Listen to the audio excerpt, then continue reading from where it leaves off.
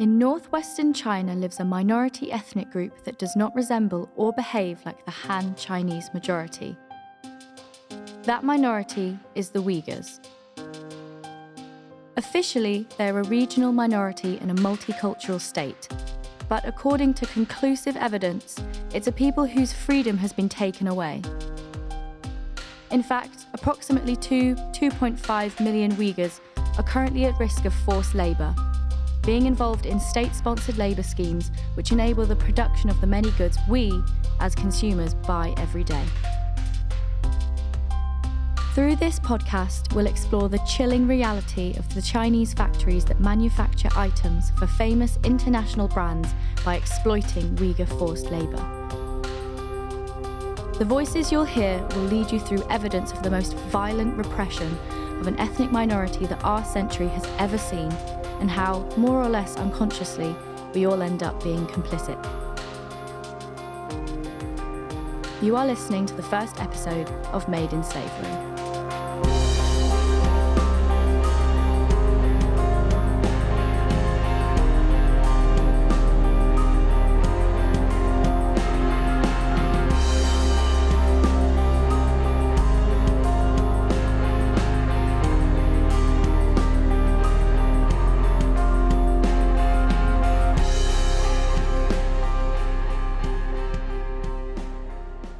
In February 2020, the Australian Strategic Policy Institute, also known as ASPI, published a report called Uyghurs for Sale, the result of a research led by journalist and independent researcher Vicky Xu. The report contains evidence that a Chinese government project aiming to deport Uyghurs from Xinjiang to Chinese factories is tainting global supply chains. We call this report Uyghurs for Sale because it includes some ads being promoted by Chinese local officials that offered to transfer Uyghur workers to factories. And they included descriptions of the workers, which said that the officials could provide as many Uyghur workers as needed, that they would work very hard, and that they could not break their contract. What you just heard is the voice of Daria Impion-Bato, a researcher for the International Cyber Policy Centre at ASPI, which has gathered hundreds of pieces of evidence on the deportation of Uyghurs to Chinese factories.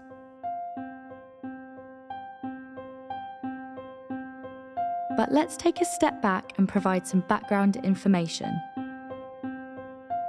Xinjiang is an autonomous region located in northwest China where, according to the last available census from 2010, almost 22 million people live, including an estimated 15 million Uyghurs. Uyghurs are a Turkish-speaking Muslim ethnic group, culturally and ethnically close to different regions of Central Asia.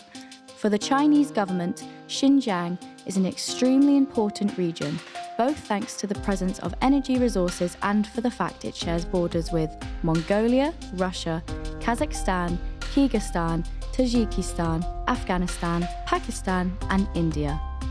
In a nutshell, Xinjiang is China's gateway to the West through Central Asia. Over the years, the Chinese government has implemented policies that have reduced religious, commercial, and cultural activities of Uyghurs as well as other minorities. After a 2017 directive issued by President Xi Jinping, which instructed that religions in China must be Chinese-oriented and adapted to a socialist society, suppression of religious minorities, especially Uyghurs, increased dramatically. You may have seen the infamous, chilling images captured by drone in 2019, showing hundreds of prisoners waiting to be boarded onto a train. In these pictures, prisoners are kneeling on the ground with their hands tied, blindfolded, and wearing blue jackets with an identification code. The images come from Xinjiang, and the prisoners are Uyghur men, who were likely being deported. But where were they headed? Were they being deported to a different detention camp, or to the factories that supply the many brands we use every day?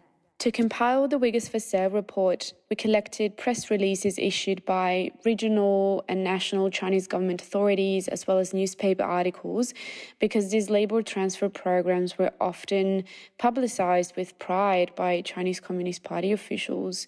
In fact, they were boasting the fact that they were improving people's lifestyles in Xinjiang by providing them with training and transfer opportunities so that they could become factory workers both in Xinjiang and in other mainland regions of China, as if these minority workers actually had a free choice in those situations. In reality, the workers were coerced to take on these labor assignments and be transferred to other areas of Xinjiang or other regions of China. Chinese authorities control and monitor them constantly. In fact, Uyghurs are under total surveillance, not only in Xinjiang, but all over China and increasingly overseas. Other studies focusing on Xinjiang show how people are videotaped in every public place and how party officials patrol Uyghur homes on a regular basis. Thinking Uyghurs had freedom to choose whether to take on these labor transfers or not, and were not threatened on a daily basis, is out of touch with reality. Satellite photos show a wide net of detention camps that were set up in Xinjiang in late 2016 and early 2017. The camps themselves, as well as the region around them, are kept under high surveillance. Nowadays, Xinjiang is surrounded by police, barbed wire, checkpoints, and cameras scanning everything from license plates to faces. These tools for high surveillance turned this autonomous region into something that looks like a huge internment camp. According to UN estimates, about 2 million Uyghurs have been interned since 2017. In these camps, they disappear, are tortured, become victims of sexual violence, of sterilizations and forced abortions, of illegal trafficking of organs extracted from people who are still alive, and, in some cases, executions. In a CNN investigation, Zumrat Daud, a former Uyghur internee in the Xinjiang camps, declares, "I had long hair down to my hips. On the second day, they took me to a room where there was a tray with an electric razor and scissors, and they cut all my hair." Zumrat was not the only witness to report that all Uyghur women in the camps were forced to cut all their hair, which, according to Uyghur traditions, need to be kept long. This sounded the alarm on the origin of the tons of human hair products that are exported from Xinjiang all over the world. Until October 2018, China denied the existence of these camps. But after evidence was provided in the form of images taken from drones, the government had to admit their existence and claimed they were re-education camps defined as colleges that offer training and professional development opportunities. The Chinese government rejected all accusations of torture and other abuses, dismissing them as fake news.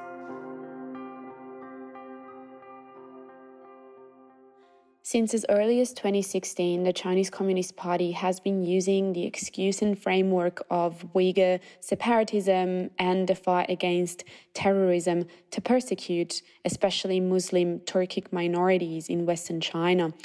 This has included mass incarceration, forced labor, forced sterilization of Uyghur women, and organ harvesting of detainees. Accusations which have all been included in the latest UN Human Rights Council report on Xinjiang. These are all things that have been extensively documented over the years. What was new in our 2020 Uyghurs for Sale report was the description of a new phase of the repression in Xinjiang, in which the Chinese government was forcibly transferring Uyghur workers from detention camps to factories. There's evidence that workers were not only moved to other areas of Xinjiang, but also outside of the region to other areas of China. And our team also gathered conclusive evidence of the involvement of Chinese and foreign companies in supply chains that have exploited Uyghur forced labor. There are 82 brands involved, and they are well informed about the nature of their business partnership with these Chinese factories where Uyghurs are enslaved. but unfortunately do not seem to care enough.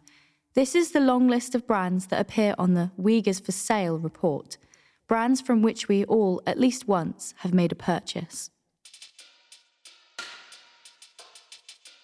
Abercrombie & Fitch, Acer, Adidas, Alstom, Amazon, Apple, Asus, Bayek Motor, Bestway, BMW, Bombardier, Bosch, BYD, Calvin Klein, Candy, Carter's, Cerruti 1881, Chang'an Auto, Cisco, CRRC, Dell, Electrolux, Fila, Founder Group, GAC Motor Group, Gap, Geely Auto, General Motors, Google, Goatech, H&M, Haier, Hart Schaffner Marx, iSense, Hitachi, HP, HTC, Huawei, iFlyTech, Jack & Jones, Jaguar, Japan Display, LL Bean, Lacoste, Land Rover, Lenovo, LG, Li Ning, Meier, Meizu, Mercedes-Benz, MG, Microsoft, Mitsubishi, Mitsumi, Nike, Nintendo, Nokia, Oculus, Oppo, Panasonic, Polo Ralph Lauren, Puma, SAIC Motor, Samsung, SGMW Auto, Sharp, Siemens, Skechers, Sony, TDK, Tommy Hilfiger, Toshiba, Chinois, Tongfang, Uniqlo, Victoria's Secret, Vivo, Volkswagen, Xiaomi, Zara, Xenia, ZTE.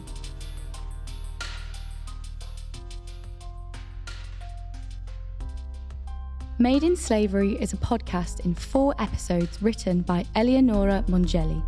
The English and updated version was created in partnership with FIDU, Italian Federation for Human Rights, and IRI, International Republican Institute, and Solent University. Editing and mixing by Guido Andriani. Original music by Vincenzo Vituli, and voiceover by Katie Leamy. If you have any questions or comments, you can write to us at madeinslavery@gmx.com.